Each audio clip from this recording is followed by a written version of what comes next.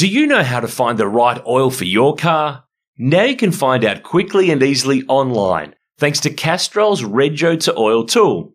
Simply type in your Rego, select your state, and within seconds you'll know the best Castrol products to unlock the edge of performance in your car. So what's your car best suited to? Just search Rego, the number 2, and oil and find out. A Motorsport Podcast Network production.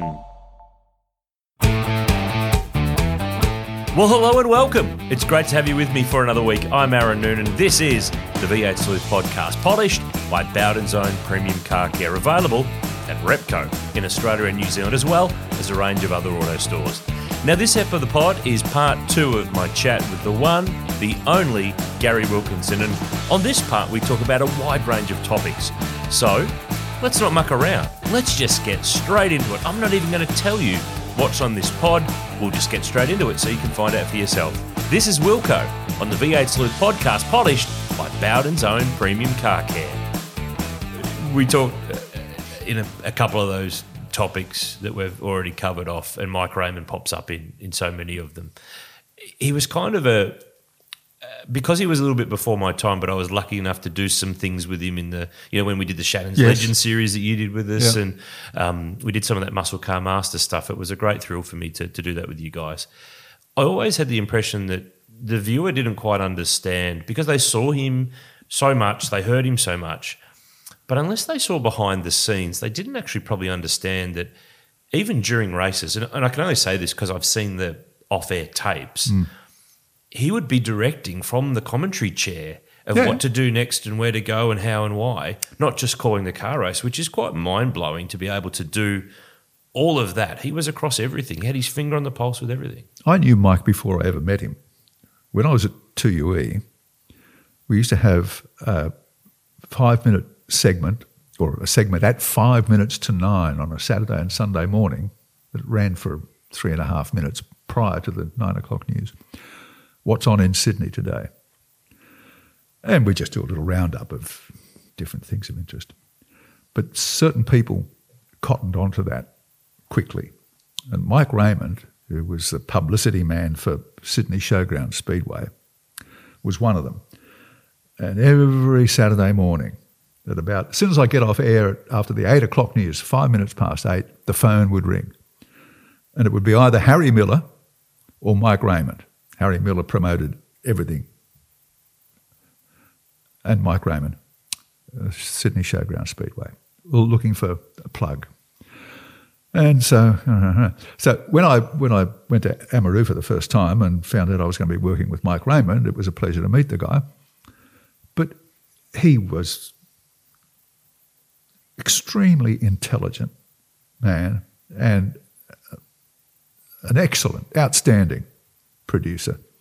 We'd go to race meetings with no idea what we were going to be doing, although sometimes a day or two beforehand he'd call me up or I'd bump into him in the corridor and he'd say, "Listen, we'll go the opener for, what do you think about? Could you?" And we'd discuss it and we'd make a decision. But apart from that, nothing. And he'd get on the plane and we'd fly to wherever we were going or drive to wherever we were going, and he would just produce this out of his briefcase. He'd open up the briefcase and there'd be pages and pages of notes and ideas for stories and who to interview and who was going to do what was Crompton, what he wanted Crompton to do, what he wanted me to do, what he wanted Mark Oshler to do, and which drivers and storylines and the whole thing. It just, there it was, magically out of his briefcase. And you're right, during the telecast, we used to have and it's an ongoing thing in television, between commentators and directors. Directors object strenuously to commentators directing the telecast. Talk about what's on the screen and nothing else. Well, no, you can't do that because we have peripheral vision. I mean, in these days, when you're commentating on what you can see on the screen because you're not at the event, yeah, that's limiting, but that's all you can see, so that's all you can talk about. But when you're sitting there, and regardless of what is on the screen at the moment, you can see there that, there's a fire billowing out the rear window of a car, or the driver's bailed out, or it's rolled over the... You have to react. That's live television. And there were ongoing battles between Mike and the director, and quite often me and the director over. But nobody was going to buck Mike. If Mike said that, that's what happened. That was it. Yeah. He had the show because of that promoter. The promoter that's ringing you at the radio station looking for a plug. And just as we're still talking here about the openers that you did, people still talk about the nicknames, about Tricky Dicky and Perfect Pete, Gentleman Jim, and the smiling George, assassin, the baby-faced assassin, No Baloney Tony. There's a list a mile long. And for its time, it worked. I don't think it works now, but because there's that era that it's left such an impression on people. And I think he's for our listeners who listen to this podcast, for the people who follow the sport now, who might not have been in the sport or close to the sport at the time, he was the guy on the telly, but he was so much more than that, massively more. Yeah. He brought a lot of Americanism, if there's such a word, to the coverage. There's no doubt about that. He was a very, very frequent visitor and an honoured guest at many of the big events at Daytona and elsewhere in the US, and that's how we ended up with Chris Economaki for a few years and so on.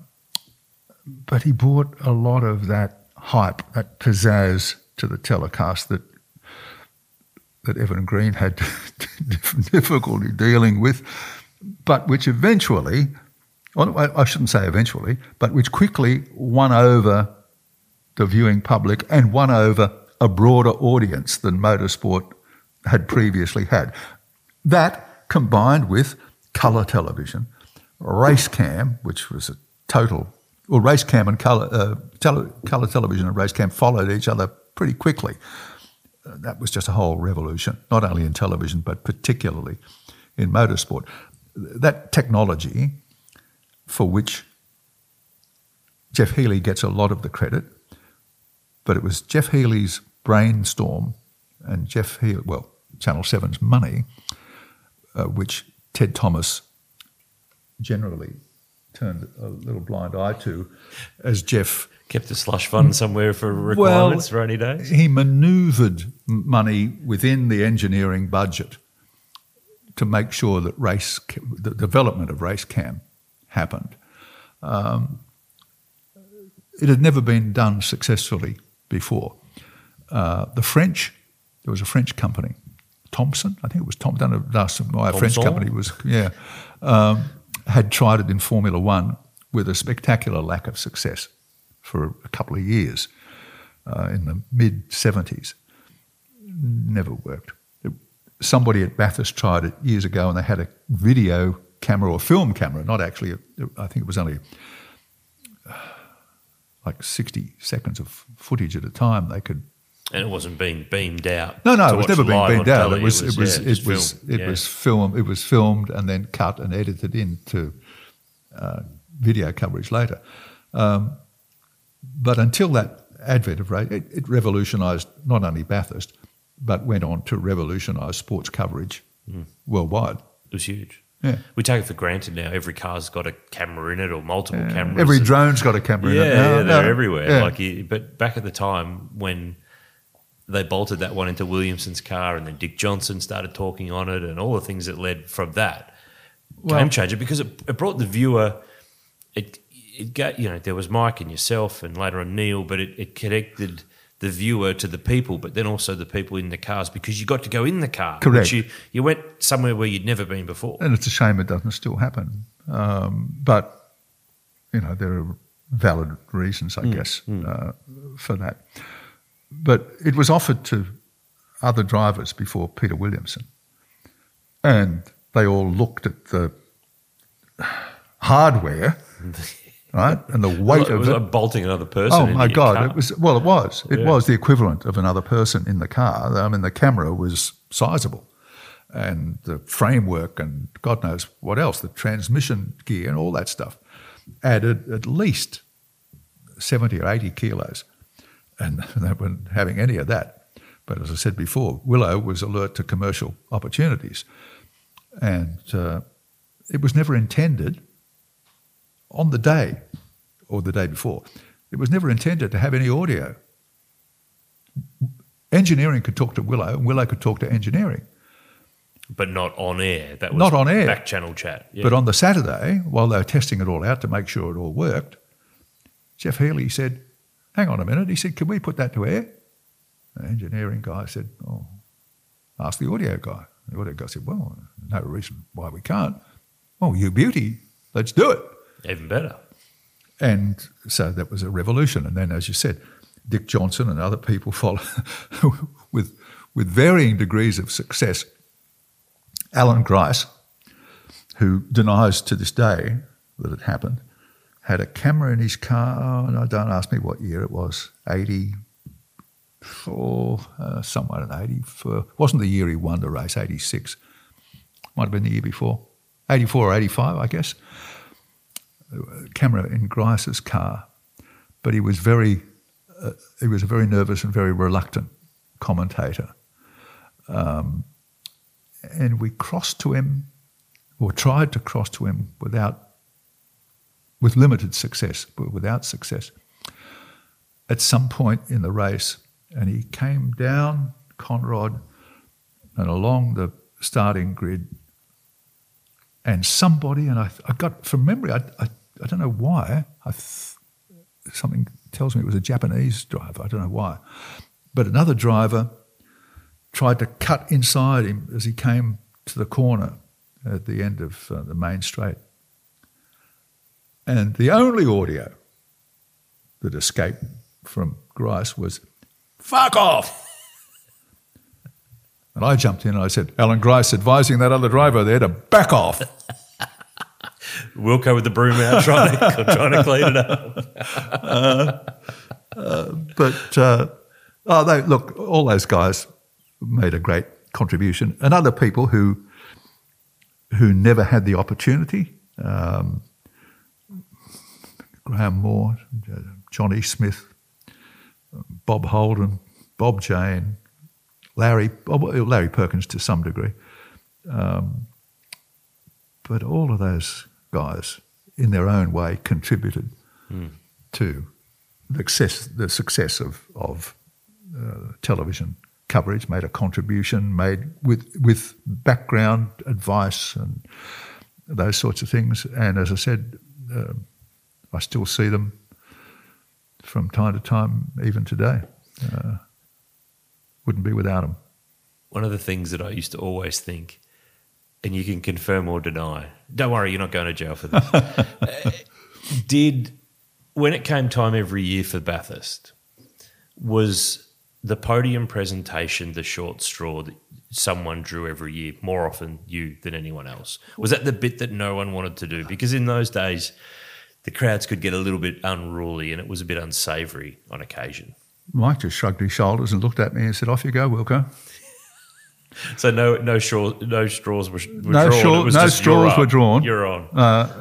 And the worst case was, I can't remember whether it was 91. It was one of the Nissan GTR years. Oh, the one where you're all a pack of... No, I think it was the year before. Okay, there was 2 years in a row, 91 and 92. Yeah, 92 was You're All a Pack of Bastards. Yeah. Well, you cleaned it up there. I think it was arseholes, but Jimmy gave it to them all.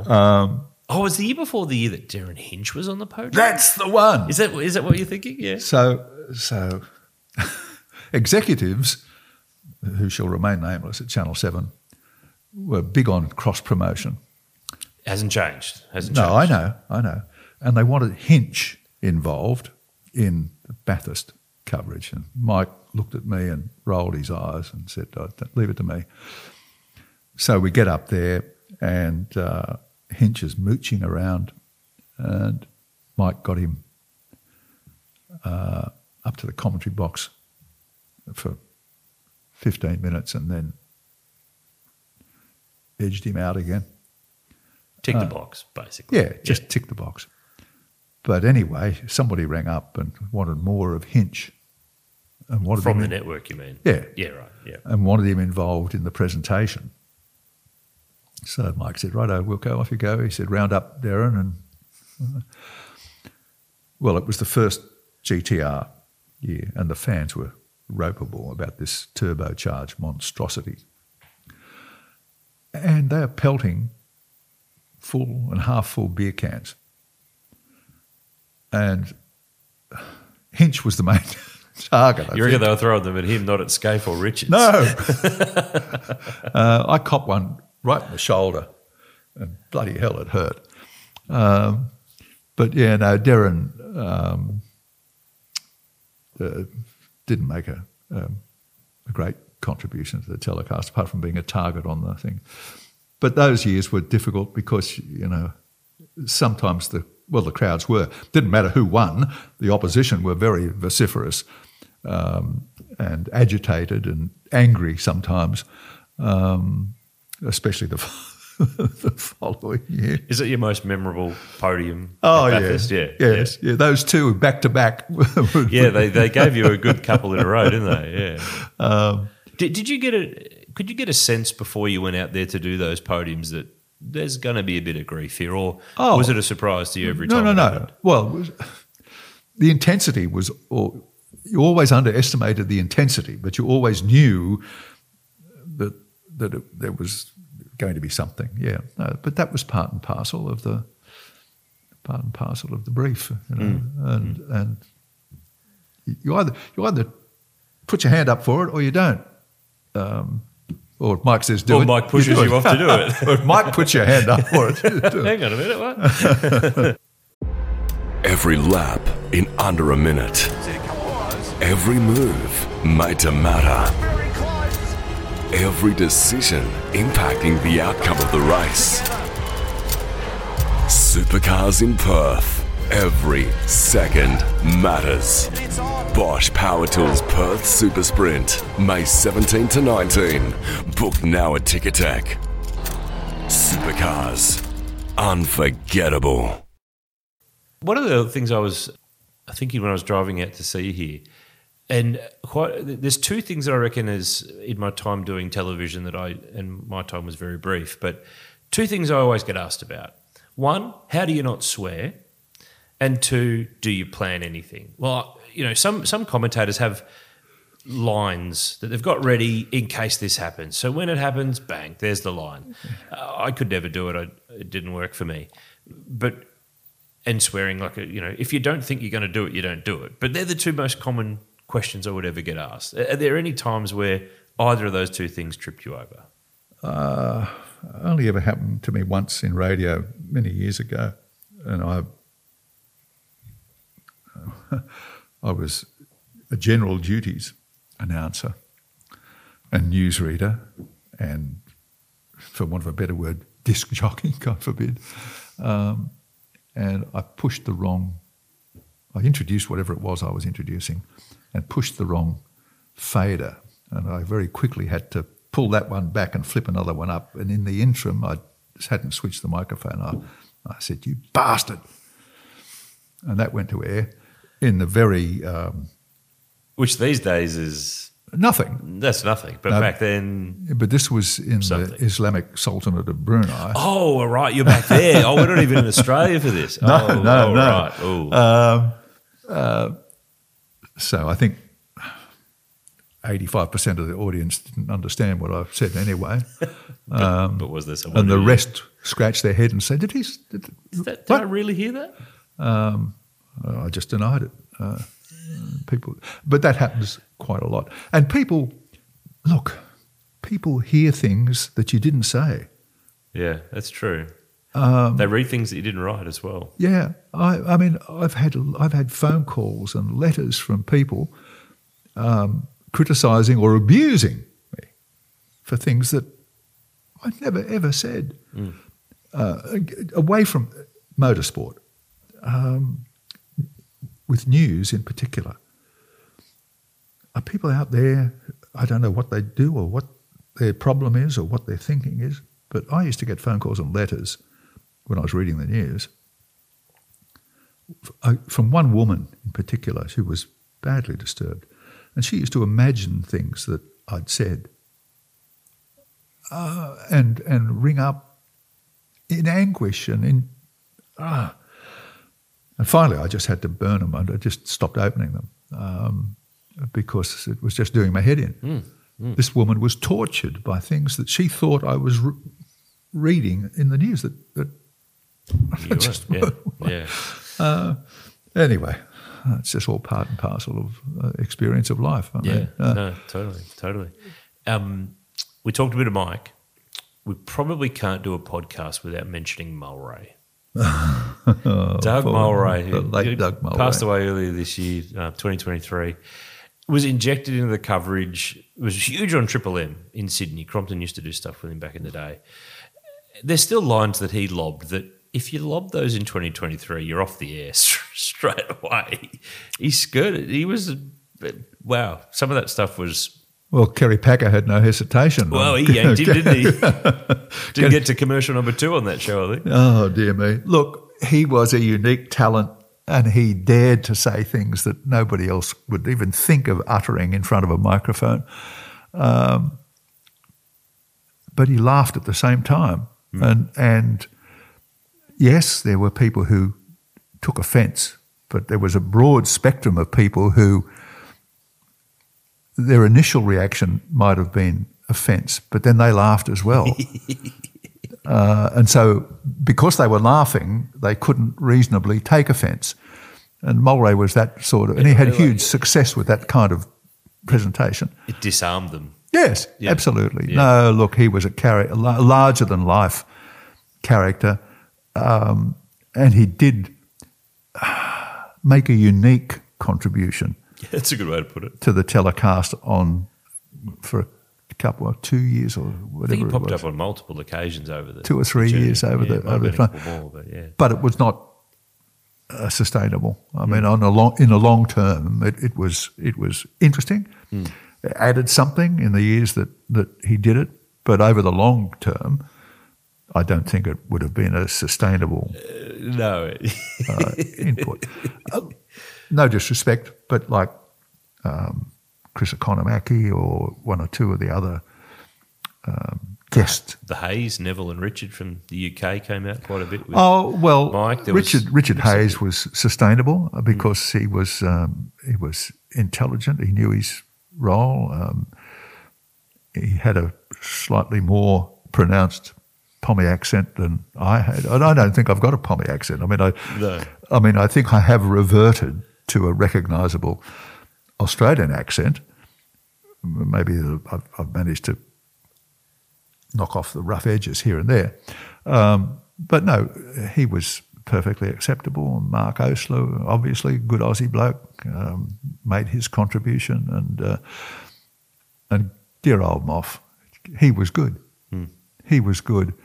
And if it hadn't been for Moff, I could never have survived the 97, 98 2-litre disasters at Bathurst. And as you observed from the outset, they were telecasts I didn't want to do. The first one I did reluctantly, and then afterwards said, don't ever ask me again because I won't. And then they came back in 98 and insisted that I go. And under contract to them. I did go, but that was it. And fortunately, that was it. And so, apart from a couple of muscle car masters that I did with you, I haven't done any motorsport commentary since. And the reason that I balked after, I think, 2 or 3 muscle car masters, I was involved in motorsport because working at working at network television is like eating in one of those fine dining restaurants that has a set menu. You don't get to choose what you eat. What's on the menu is what's there. You can choose not to eat it, but you're going to starve if you don't. And in television, if you knock back what's on the menu, you're not going to have a job for very long. And so we come back to the old adage, never refuse a combat. assignment. And I got involved and was involved for a little over 25 years with motorsport because the network had the rights to the coverage. With the advent of supercar, I was there for the gestation and the birth, virtually, of supercars, but then the rights passed to another network and I was still contracted to Channel 7. So my involvement in motorsport came to an abrupt end. If I hadn't been contracted to Channel 7, would I have gone to Channel 10? Would Channel 10 have wanted me? Who knows? That's all water under the bridge. So the first 10 years after 98, I did not watch a motor racing telecast. I did not watch Bathurst. Deliberately? Yeah. But then gradually I came back to it, and I came back particularly to Bathurst, and I watch Bathurst religiously. I don't watch supercars religiously. I tune in now and then just to check up on Crompton, see how it's going. But I was involved in motorsport because motorsport was on the menu. Same with tennis, same with the Olympic Games. The boss rang me up and said, Wilco, he said, could you do the swimming for Moscow? I said, yeah, sure, why not? And he teamed me up with, God forbid, John Devitt, who died last weekend. He did, yeah, I've read that, yeah. What a wonderful man. I mean, he kept me afloat. Literally. He did. Good swimming line you got there, Yeah. Nice. He kept me afloat. But I've never been afraid to put my hand up. I've done commentary at the Olympics for archery, for table tennis, for weightlifting, tennis, Commonwealth Games, netball, for God's sake, gymnastics, opening, closing ceremonies, and but you put your hand up and you take a deep breath and you do your homework. You get the rule book. Whatever the sport is, whatever the event is, you get the rule book and you read it and you read it and you read it so that you understand how it all works, and then you get the terminology. You just layer it, really, aren't Correct. you? Yeah. Correct. A bloke rang me up and he said, mate, what are you doing next month? I said, nothing, why? He said, would you be able to do the Asian Games in Doha? And I said, oh, mate, I don't know. And I said, no. Anyway, I thought about it and I spoke to a couple of other people that were going, and I thought, oh, look, I may as well. I got nothing else on at the time. I rang him back. He said, oh, mate, he said, I wish you'd said that before. He said, look, he said, I've only got one sport left. He said, so I've booked people. He said, could you do the wrestling? I said, yeah, why not? He said, freestyle and Greco-Roman. I was about to say, is it freestyle or Greco-Roman? Both. It's both, okay. I said, oh. He said, oh, no. He said, we'll have an expert commentator to work with you. So he said, so, okay, I got on a plane. I flew to Doha and I walked into his office and he said, oh, mate, he said, a bit of bad news. He said, our expert, he said, pulled out. He said, would you be able to handle it on your own? Yeah. And I said, yeah, well, I can do that. And I did. And got away with it. But at one point in the freestyle wrestling, we got up to about the quarterfinals. And there I am working on my own. And I said, now, ladies and gentlemen, this is the second quarterfinal match, I said, in the 86 kilo division of the freestyle wrestling. I said, and coming to the mat now, I said, we've got the silver medal winner from the previous games, Alexei Krupnyakov from Kazakhstan. Is that the guy you're remembering, the exact guy right now? Or you no, Alexei Krupnyakov. And his opponent from Iraq, Fakhad Abdul Razak. No, kid you not. I'm not saying that you're kidding me. You would never kid me. And Alexei Krupnyakov was about 5'4" tall and 5'4" wide. And his opponent was about 6'2" and built like a rake. Right? Well, Alexei Krupnyakov has killed him, broken him in half. Right? I said, well, I said, Alexei Krupnyakov, I said, in fine form, the silver medal from the previous games, I said, is going to be a real medal contender, gold medal contender here in Doha. I said, as for his opponent, Fakhad Abdul Razak, I think enough said.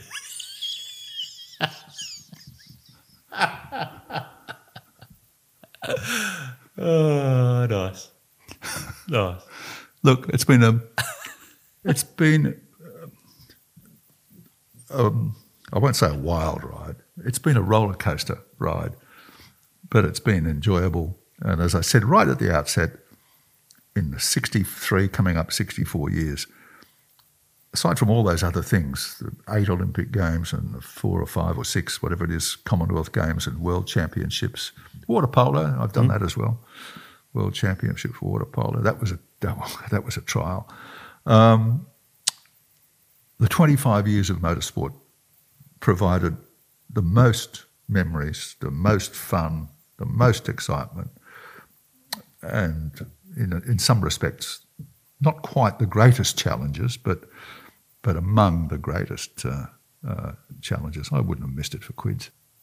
Do you know how to find the right oil for your car?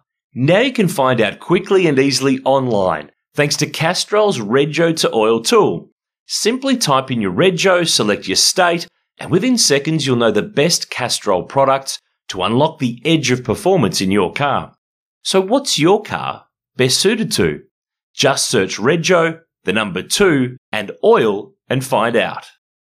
I mean, the period that you were doing it was, I think it's going to be talked about for a long time as being a golden era of the 70s, 80s, early 90s. And one of the guys we haven't mentioned, I wanted to weave him into this somehow because he's hard not to mention, is Brock. Tell me about your experiences with Brock. I remember you saying, and I think this might have been after he passed, when there was a TV special or two, that when you went down to go and have a chat, you needed a 30-second grab, bang. Yeah. You just absolutely would nail what you know. And if there's any, and there are young race drivers listening to this, Wilco, who quite often I hear from, who want to know, how do I do this and how do I do the media and how do I... Well, here's a perfect prime lesson, and you can tell the story on...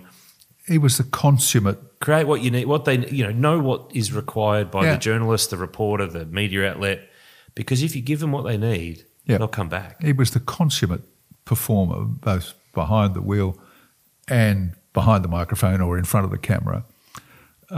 And a bit like Willow, but with brevity, he knew how to deliver the goods.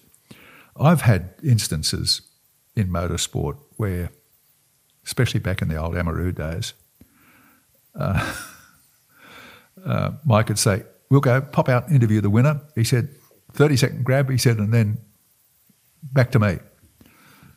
And so I'd do that, and they'd cross the line, and I knew who the winner was. That's no problem. And out I'd go, and I'd interview the winner.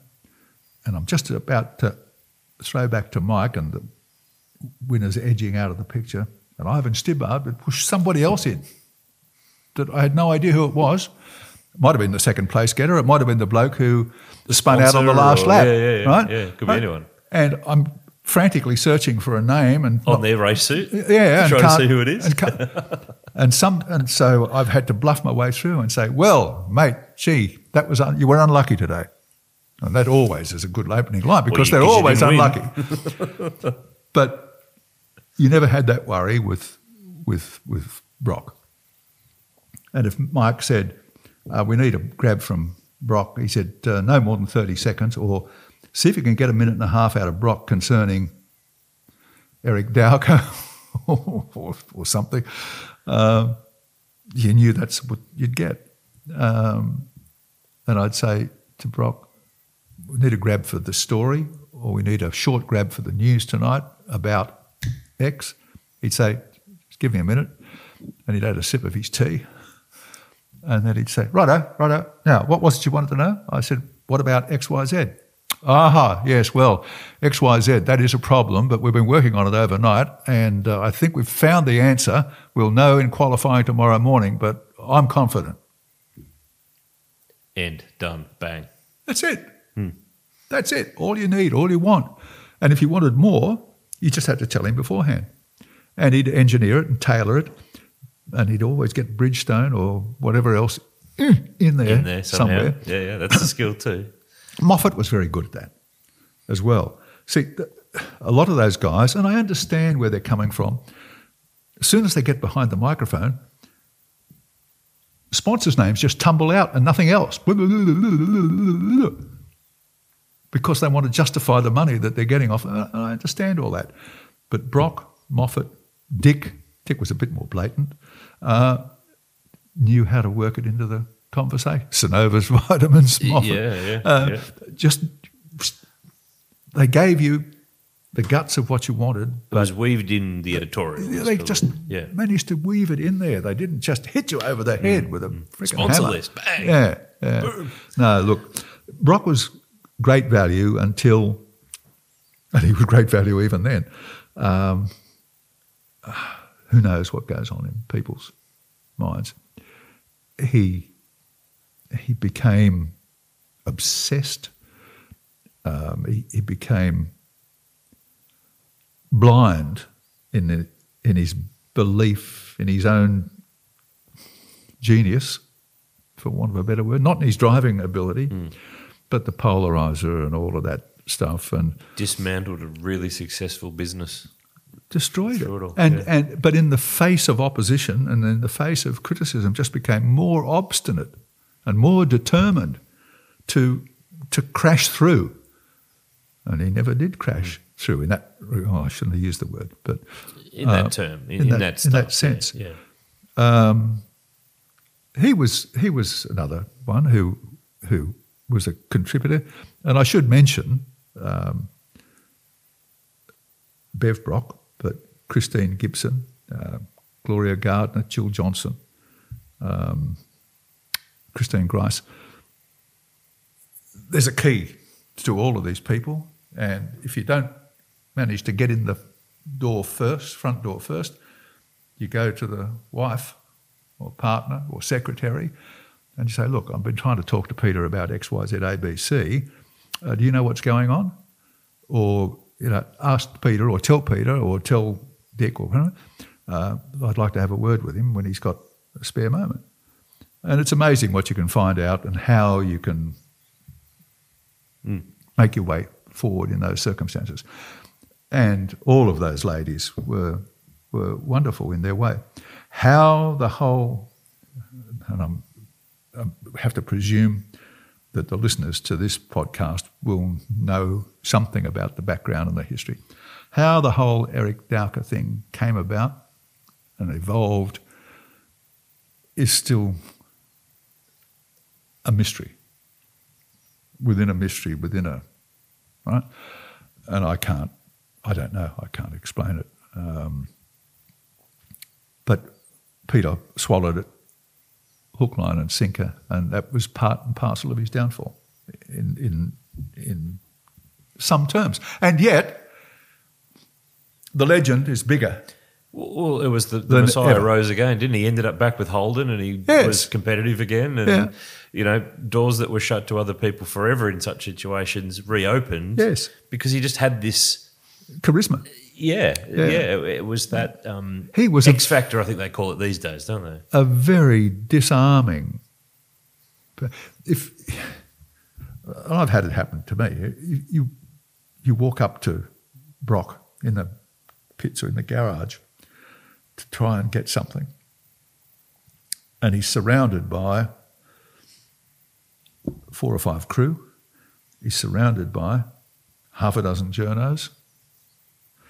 And he's surrounded by, depending on whether he's in the pit or in the paddock, 20, 30, 40 Brock fans. And it doesn't matter who asks the question, whether it's me or Journo A or Journo B or Fred Nurk from Dapto. zoom. Yeah. He's talking To you. to you. And I know it because he did it to me when I was a kid. Yeah. He didn't feel like he wasn't talking to near you. He was talking to you. That's correct. That's correct. And I learned a lesson from Brock in that regard that I utilised later on in life. Frank Gardner, when he was running the BMW school just up across the border in Queensland, asked me if I would give some media backgrounding to his crew and drivers. And so, and especially about on-camera or public performance speaking and addressing people. I said, look, it doesn't matter whether you're talking to me or whether you're talking to a room full of, say, 60 people or a crowd at the track of 40 people. I said, when you stand up, I said, just take a quick glance. I said, and pick out 3 or 4 people. Him in the blue shirt, the girl with the orange hair, the old bloke over here with the beard, and this young fella here who's got the T-shirt on. I said, because I said, if you address each of those people for X amount of time and change and swap there, I said, the people sitting in front, behind, and either side, and 2 more on either, they all think you're looking and talking to them. I said, so if you speak to those 4 people, you're actually talking to 60 people without realising it. And they all think that you are giving them, individually, your undivided attention. And they'll walk away saying, Peter Brock, Tony Longhurst, whoever it was, told me. Mm. Right? And that was the essence of Brock. He was the master of the art. He found himself tied in that, and we did cover it very briefly before I wanted to double circle back. When the great V8 Bathurst fight happened, we had 2 Bathursts for a couple of years. He was on the Channel 7 side because he was actually Channel 7 guy at the time, but driving for HRT, who by that stage was still with V8s, and that was on 10. Yeah. And so he wanted to do the 2-litre race. 7 wanted him to do the 2-litre race. In the end, he did it despite a lot of political pressure. But if we backtrack a little bit here and stitch together a couple of the topics that we've discussed, remember that Mike was off the scene by then. He'd had a heart attack in late 95, I think it was. Yeah. And then he was gone. And I spoke to Andy Raymond about this on the pod a couple of years ago, and he said he was in hospital when he got the call. Sorry, mate, you're Gonski. Yeah. You're out. So then we had that situation in 96 where I think it was yourself and Alan Moffat and Mark Osler. There was the late nights on the Victorian market, 1-hour highlights, all that stuff. The V8 blokes all kind of go, hang on a minute, we're the show at Bathurst. Cochrane's on the scene, James Erskine's on the scene. Anyway, end of it all is that 10 end up with the rights. 7 have still got a Bathurst. And it's something that I actually, through writing the book that I've done this year, as I pondered it more and looked deeper into that whole period of 25 years ago when that stuff was happening, what became really, really clear, and I think you sort of touched on it earlier, the Bathurst 1000 is not owned by a club, by a television network, by private equity, by anyone. What is the Bathurst 1000 is determined by the hearts and minds of the people who follow the sport, who listen to this podcast, who watch the broadcasts, who come to the track. The Bathurst 1000 is what they say it is. And, you know, at the time it was different because 7 was saying, we have the Bathurst 1000. We have the date, the television broadcaster, the ARDC. Yeah. It's 35 years of tradition, which they were quite right to put their flag in the ground on that element. But public opinion said otherwise. But public opinion said otherwise. Yeah. The crowds were bigger at the V8s. Yeah. The ratings were bigger. Those 2-litre races were good car races. There's no doubt about that. Really but it was not the real thing, if you pardon the expression. Yeah. It wasn't Bathurst. No, but 7 wanted, they had a deal with Bathurst, but they didn't want to take the V8s. When the whole supercar thing came about, Noel Brady and myself went to the guy that was running sport at the network at that time, Alan Bateman, and said, look, there's a big problem here. There's a lot of dissatisfaction in the ranks. There's a lot of rumbling going on. This is happening. And if we don't watch ourselves, this is all going to fall apart. We need to be talking to these integral people. Otherwise, we're going to lose it. He said, well, that's not happening. Leave it to me. He said, I'll talk to the key players. Organise it for me. Who are they? 1, 2, 3. Told him. He said, okay, I'll take care of it. Don't worry. Well, he's the boss. He's the executive. And made appointments for 3 people to attend a meeting with him at Channel 7 in Sydney on a certain day at a certain time. And those 3 people got on a plane, flew from Melbourne, got a cab from Sydney Airport to Channel 7 to be there at the appointed time, 10:30, 11 o'clock in the morning. They walked in and Bateman's secretary said, he's not available. They said, but, and she said, no, not available. You'll have to ring and make another appointment. They turned around, drove back to Sydney Airport, got on a plane, flew back to Melbourne and rang up James Erskine and company and said, we're with you. Mm. And then when the announcement was made, pretty much the next day by Channel 10, Bateman said, no, that's not the deal. You can have the touring car, supercar, whatever you want to call it, but we own Bathurst. And the driver said, well, no, we are Bathurst. Right? So we're going to move, in the initial instance, I think it was the first weekend of November, not the first weekend of October, from memory. But Bateman said, no, we own Bathurst and we'll still have Bathurst. And so it was worth a lot of money to them. You know, it brought in a lot of advertising and big ratings. But he just misread the room entirely and just treated them with such disdain in the initial instance that whatever chance, slim chance, that Channel 7 at that time had of holding on to it was gone out the window. Surely that doesn't happen if Mike was still involved. Oh, no. Surely well, not. I don't know. Or was his grip being reduced in the years beforehand? It always felt like that on the outside. Yeah. Because there's always network politics. There's always stuff going on. So the worst time in television is when there's a wholesale management change. And I lived through the first 1, 2, 3, arguably. But the fourth one, you think, I'm a case in point. You think you're travelling.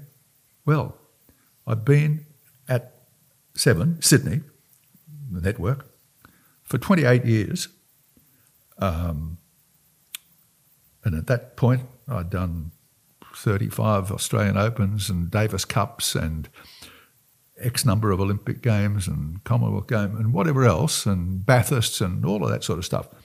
I had just come off an Australian Open championship.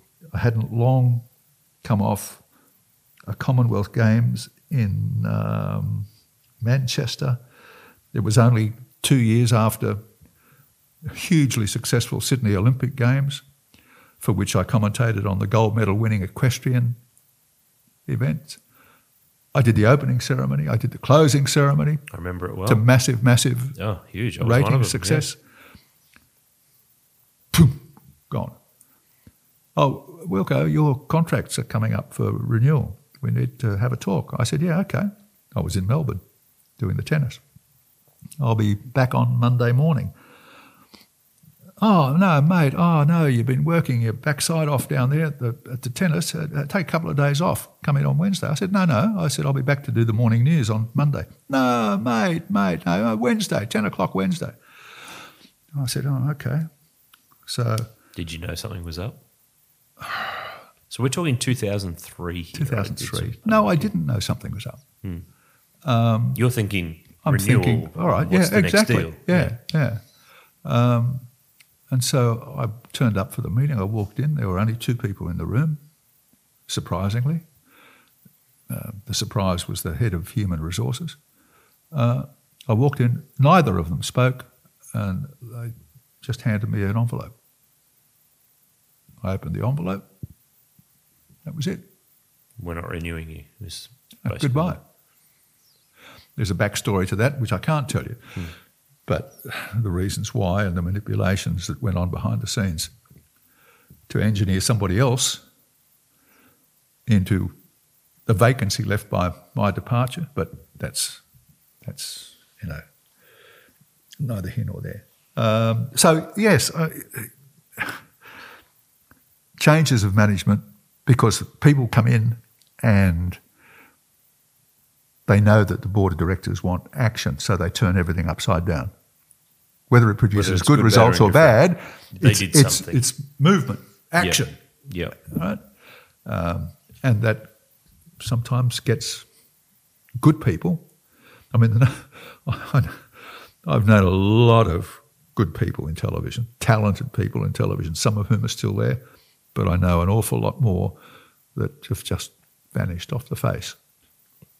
There one day, gone the next. What happened to him? What happened to her? Where have they gone? Oh, it's a cruel business. It's a cruel business.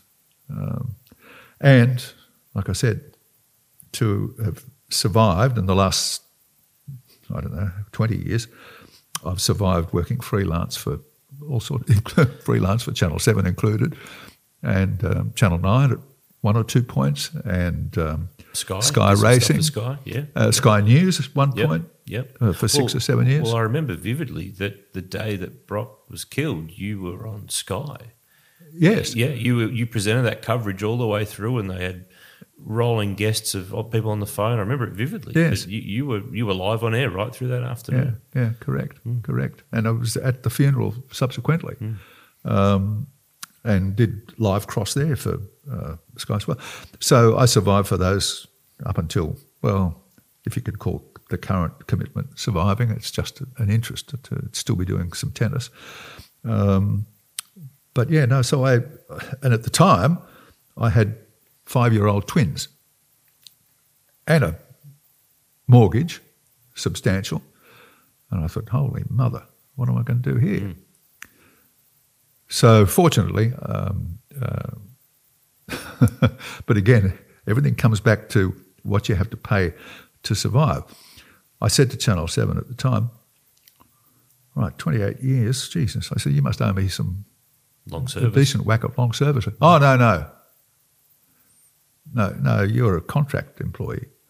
I said, yeah, but I'm only on contract because you wanted me to go on contract, so I couldn't bugger off on 3 weeks' notice and go and work somewhere else.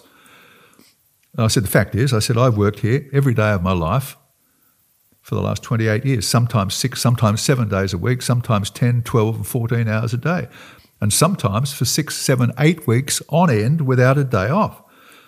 I said, so you must owe me long service. Oh, no, there would have been times between one contract expiring and you signing the new one where technically you weren't employed.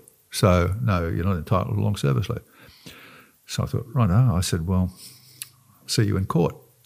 But then the only option available to me at the time certainly wasn't Channel 9, it certainly wasn't Channel 10 or the ABC, was Sky News, of which Channel 7 owned 33 1/3%.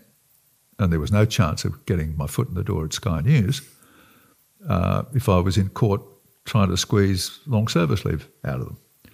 And so I had to bite the bullet on that. And I went to Sky News, and I was there for 6, 7 years or whatever it was. And then they changed their format and went to a lot of editorial type, Andrew Bolt type. Which they've still gone down that pathway. Oh, yeah. Big time.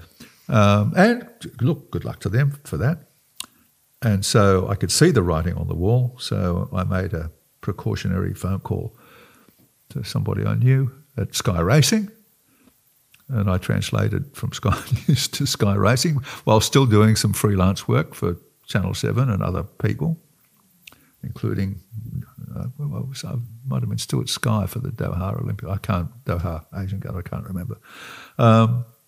So then I translated to Sky Racing, and I was at Sky Racing for 13 and a half years, and continued even after Channel 7 exited the tennis and the rights went to Channel 9, still continued with Tennis Australia as a commentator on their international coverage, world feed coverage. So you stitch together whatever you need to stitch together to keep batting. Yeah. So do we say you're retired, Oh. semi-retired? What do we? Is there a label? What do we? You can pick and choose what you want to do when you want to do it. Look, I'm 95% retired. It's simple as that. Look, if something fell into my lap tomorrow, I did put my hand up for the Birmingham.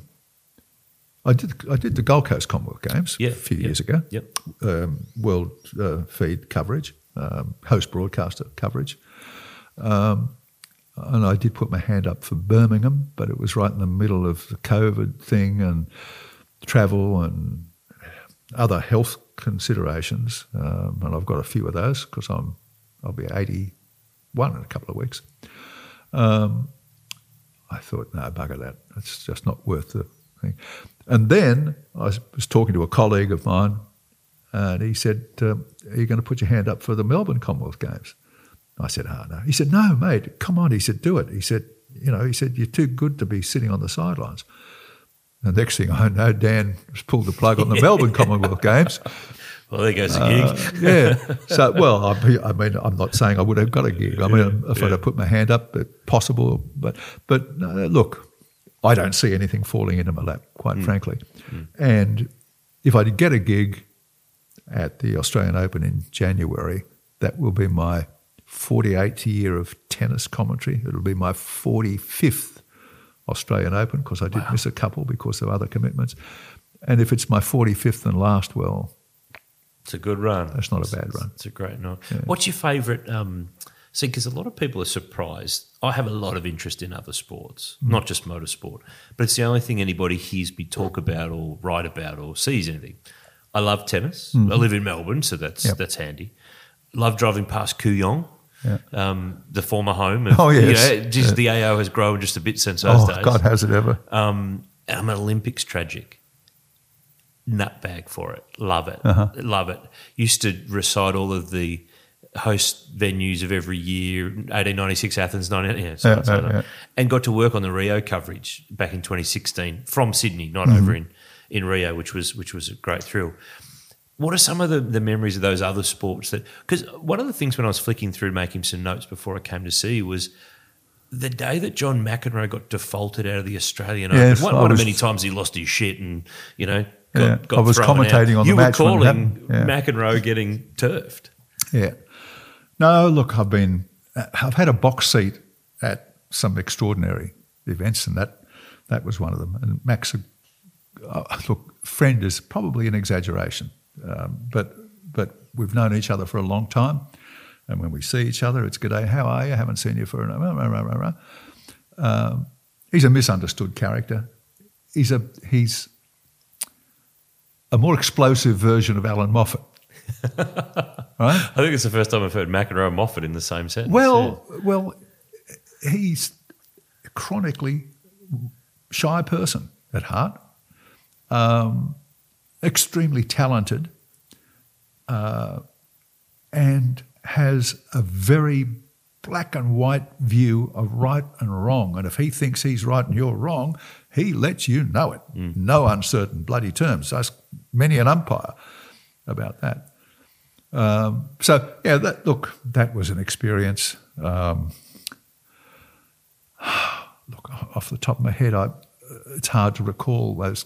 Oh, there's so many. There's so much stuff. So surely the Sydney Olympics is a highlight. Major highlight. Mate. And no pretense about this. They said, opening ceremony. I said, okay. And you've got to do a lot of homework. And you're trying to guess, you're trying to find out, you're trying to source information about who and what and when and how it's all going to work, and they won't tell you, or they hedge their bets. And when they have the rehearsal, they give you a limited document. And who's they? The organisers. The IOC. Yeah. The Sydney Olympic Organising Committee. SOCOG IOC. Yeah. There's an acronym I haven't heard for a long time. Yeah. But it's a very basic outline, and there are gaps in things that they don't want you to know. Surprises. Right, yeah, right. But there's a genuine timeline, but all the bits are not filled in. Now you go to the rehearsal and you've got this 14 or 16 page document. And I've got a red pen. I always use a red pen. And when things happen, I scribble a little note before and after each segment. What happened there? What happened there? What needs to be said? What should I not say? But there's all these blanks. And so you have to be prepared to think on your feet, because when you get there on the night, they produce a document that's twice as thick, right? And it's got a lot of language in it that's hard to interpret about lawnmowers and what the... Where's this going? And then you go down the compound and people from Japan come rushing up to you and say, excuse me, what? I don't understand. I said, well, what makes you think I understand? But look, this is my best guess, my interpretation of what this should be, what I think this will be all about. Hills hoists, motor mowers, all that. So fill in all those. Anyway, we get to the main, and before the main event, they said, okay, we've got all of this and all of that, and there's going to be this big, obviously Indigenous segment, and there'll be an obvious Indigenous thread through the whole thing, but there's this specific, right? And we're going to get Ernie Dingo to do it. Right? And I'd met Ernie and on several occasions, and we had a get-together at Channel 7 the week prior. Ernie said, hey, brother, how are we going to handle this? And I said, I'll tell you what we're going to do, Ernie. I said, when we get to this specific segment, I'm going to say, and now here's Ernie Dingo. I said, and it's all yours, brother. Because what am I going to say? I can't miraculously absorb 60,000 years of Aboriginal tradition, Aboriginal history, and regurgitate something that makes sense at the very grave risk of putting my big fat foot right in it. So I took the obvious choice and I said nothing. And Ernie carried the next 15 or 20, whatever it was, minutes. I don't recall off the top of my head now. And then when he finished, he sat back and I took over again. And then we got to the athletes coming in. And so I was then joined by Bruce and Sandy Roberts, Bruce McAvaney and Sandy Roberts. I carried on from there. And it rated... Surprisingly, the closing ceremony rated higher than the opening ceremony, believe it or not. Really? Well, there's a trick to it, though, which I was reminded of in the current discourse about the Matildas and the World Cup. And people talk about this, whether or not they could equal or break the 8.8 million viewers that Cathy Freeman had for the 400 metres. Well, that's a mythical figure. It doesn't exist. Because at that time there were no minute-by-minute ratings, and there was no online coverage. No streaming. Yeah, No, those will get thrown in there as well. And in those days, the ratings were taken by session, not by minute. So the session for the opening ceremony, for that block, rated 3.6 million. But that was metropolitan only. Not regionals. Not regional. So, and I say News Corp, but I'm pretty certain it was News Corp, sat down and said, 3.6 million metropolitan only, let's call it 4 million, no minute by minute, it's only block coverage, let's call it 4 million, let's take in regional television, add 10%, double it, add 10%, makes 8.8 million. And that's the mythical figure, 8.8 million. But in real figures, as they were taken on the day, the opening ceremony rated 3.6 million, 3.7, close to 3.7. And the closing ceremony rated 3.9. And Cathy Freeman rated 3.8. But that was for the block. Of which that was night. Within that. Yeah. There was no minute-by-minute ratings. I read in the paper today or something that the Channel 7 television coverage reached 18 million people. But that includes streaming services and... It's so segmented now. Yeah, that's right. At all. Whereas back in 2000, it was telly. Yeah. That was it. There was one avenue. Yeah, it's a different world. Look, it's an intriguing business. And we could sit here and talk about different aspects of it all day. All I know is that I've had 93 coming up 94 extraordinary years in the business. And as I said before, motorsport was not the largest single component in that, but it was by far and away, it was at least as enjoyable as everything else put together, and certainly provided more ongoing friends and associates and a hell of a lot more excitement, adventure and fun than all the rest put together. A couple of quick ones to finish. Some of our listeners have sent a couple of questions in. So it's the National Motor Racing Museum Couch Racer questions from the couch. So Liam Baker's got a question. What tips have you got for anyone who wants to be a commentator? Maybe just in simple terms. We've kind of covered it a little bit during our chat. Do your homework is clearly... Look, there's no substitute for knowing something. I know this doesn't help, but there's no substitute for knowing somebody or putting yourself in somebody's face. There's a thing in life called windows of opportunity, and your radar has to be on constantly. You've got to be constantly alert, because sometimes these things are just on the edge of your peripheral vision. And I don't mean vision in the awareness. In that sense, awareness. Yeah.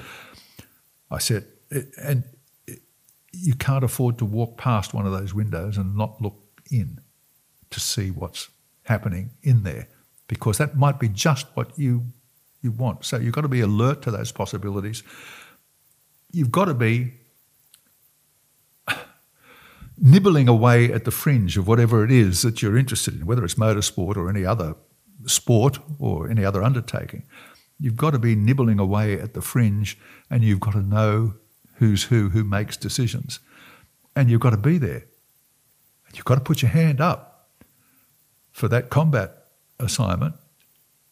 When I first came back from Borneo and couldn't get a job because I was too ABC, I eventually heard that there was a job going at 2UE radio station in Sydney. And the guy that told me about it, I said, "Oh, what's it for?" He said, "I don't know." He said, "All I know is," he said, "they're going to be advertising," he said, in Saturday's Sydney Morning Herald. That was on a Thursday. So I rang up and made an appointment straight away, next day, with the general manager. Presented myself. How old was I? 21, I guess. I walked in the door, and I could tell by the look on his face as soon as I walked in the door that I was a disappointment. And he said, "Look," he said, "thanks for coming." He said, "But I don't think you understand." He said, "We're after an experienced journalist." I said, "Well, yes." I said, "That's why I'm here." Oh. He said, "You've got some experience." Well, I wove my 2 years behind the microphone, 2.5, whatever it was, years in Brunei, colonial outstation, in the middle of the jungle. Well, it wasn't in the middle of the jungle, but you know what I mean. Embroidered. Embroidered. Yeah. Bit of sugar, bit of sauce on top. And he said, look, the final decision's not up to me. He said, it's up to the news director. He said, "I'll take you around and introduce you to him." And he took me around and he introduced me to a man by the name of Don Angel, former war correspondent, World War II, attached to MacArthur's staff. And he was a lovely man. I came to know that he was a lovely man. And he sat back with his arms folded and a cigarette smouldering away in the ashtray, and he smoked like that all the time. And I embroidered and I embroidered and I embroidered.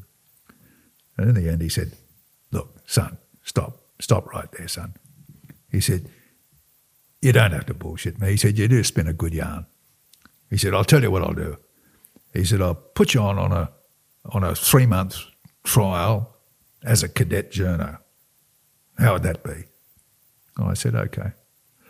And I stayed there 13 and a half years before I then translated to television.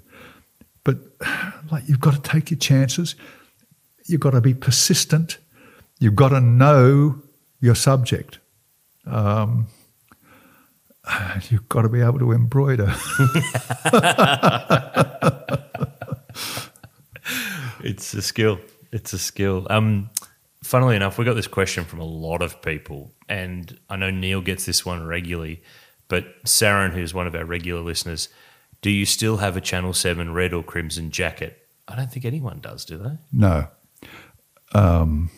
Some years ago, 15 years or more ago, my wife said to me, can't you clear out this? And look, I could open the closet now and I've still got a Channel 7 paraphernalia, for want of a better word, jackets and things, but not, I don't think I've got the blue one still. I know I've got a Nagano 7 Olympics jacket. But at the time, as I said, 15 years ago, I had closets and closets full of stuff. I mean, when I finished work at, well, not at 7, but at Sky News in particular, that into that period, sort of, we're talking about 2010, somewhere around there, I had 34 or 36 suits in my closet.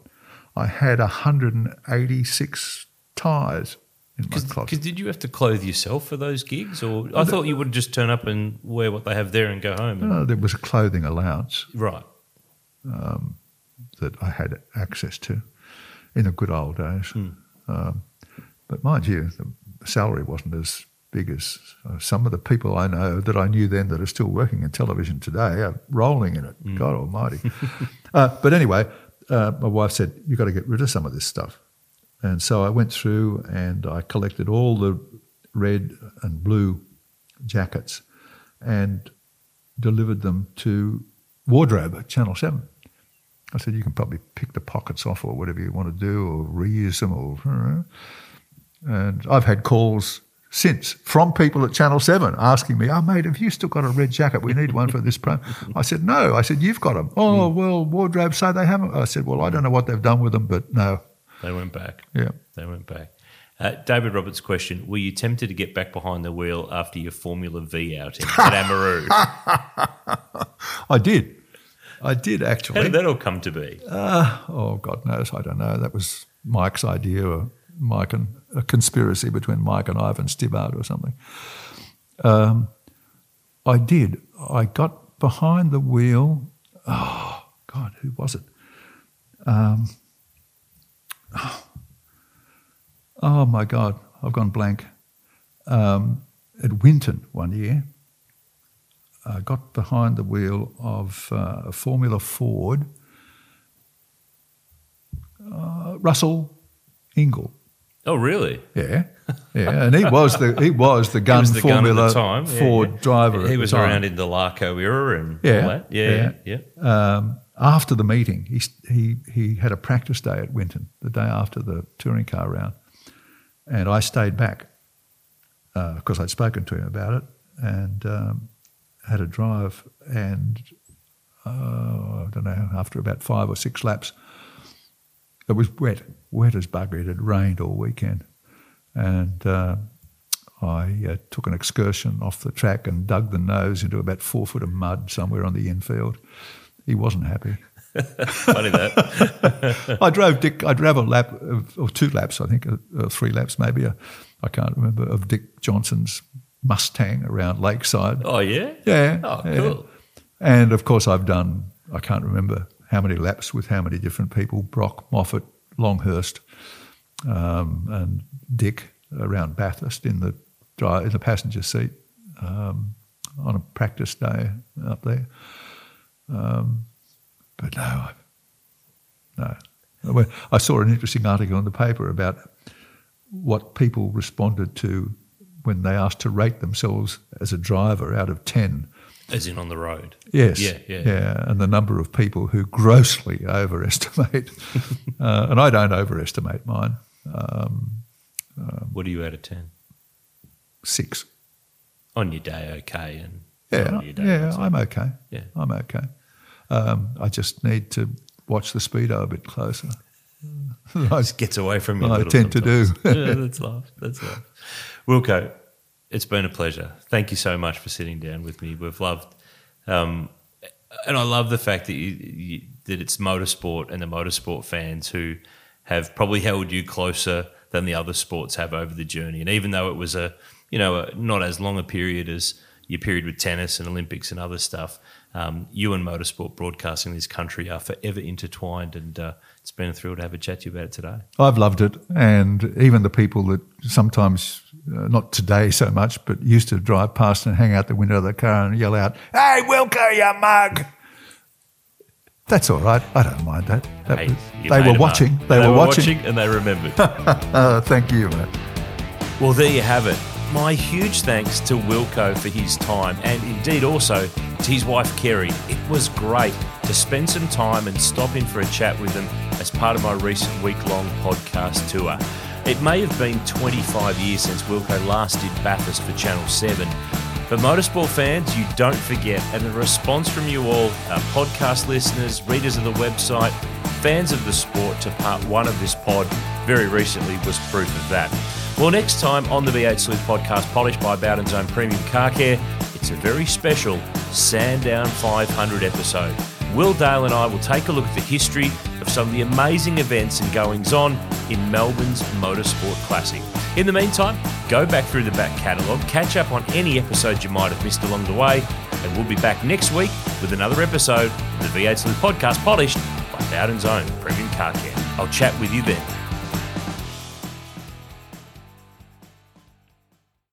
Do you know how to find the right oil for your car? Now you can find out quickly and easily online, thanks to Castrol's Rego to Oil tool. Simply type in your Rego, select your state, and within seconds you'll know the best Castrol products to unlock the edge of performance in your car. So what's your car best suited to? Just search Rego, the number 2, and oil and find out.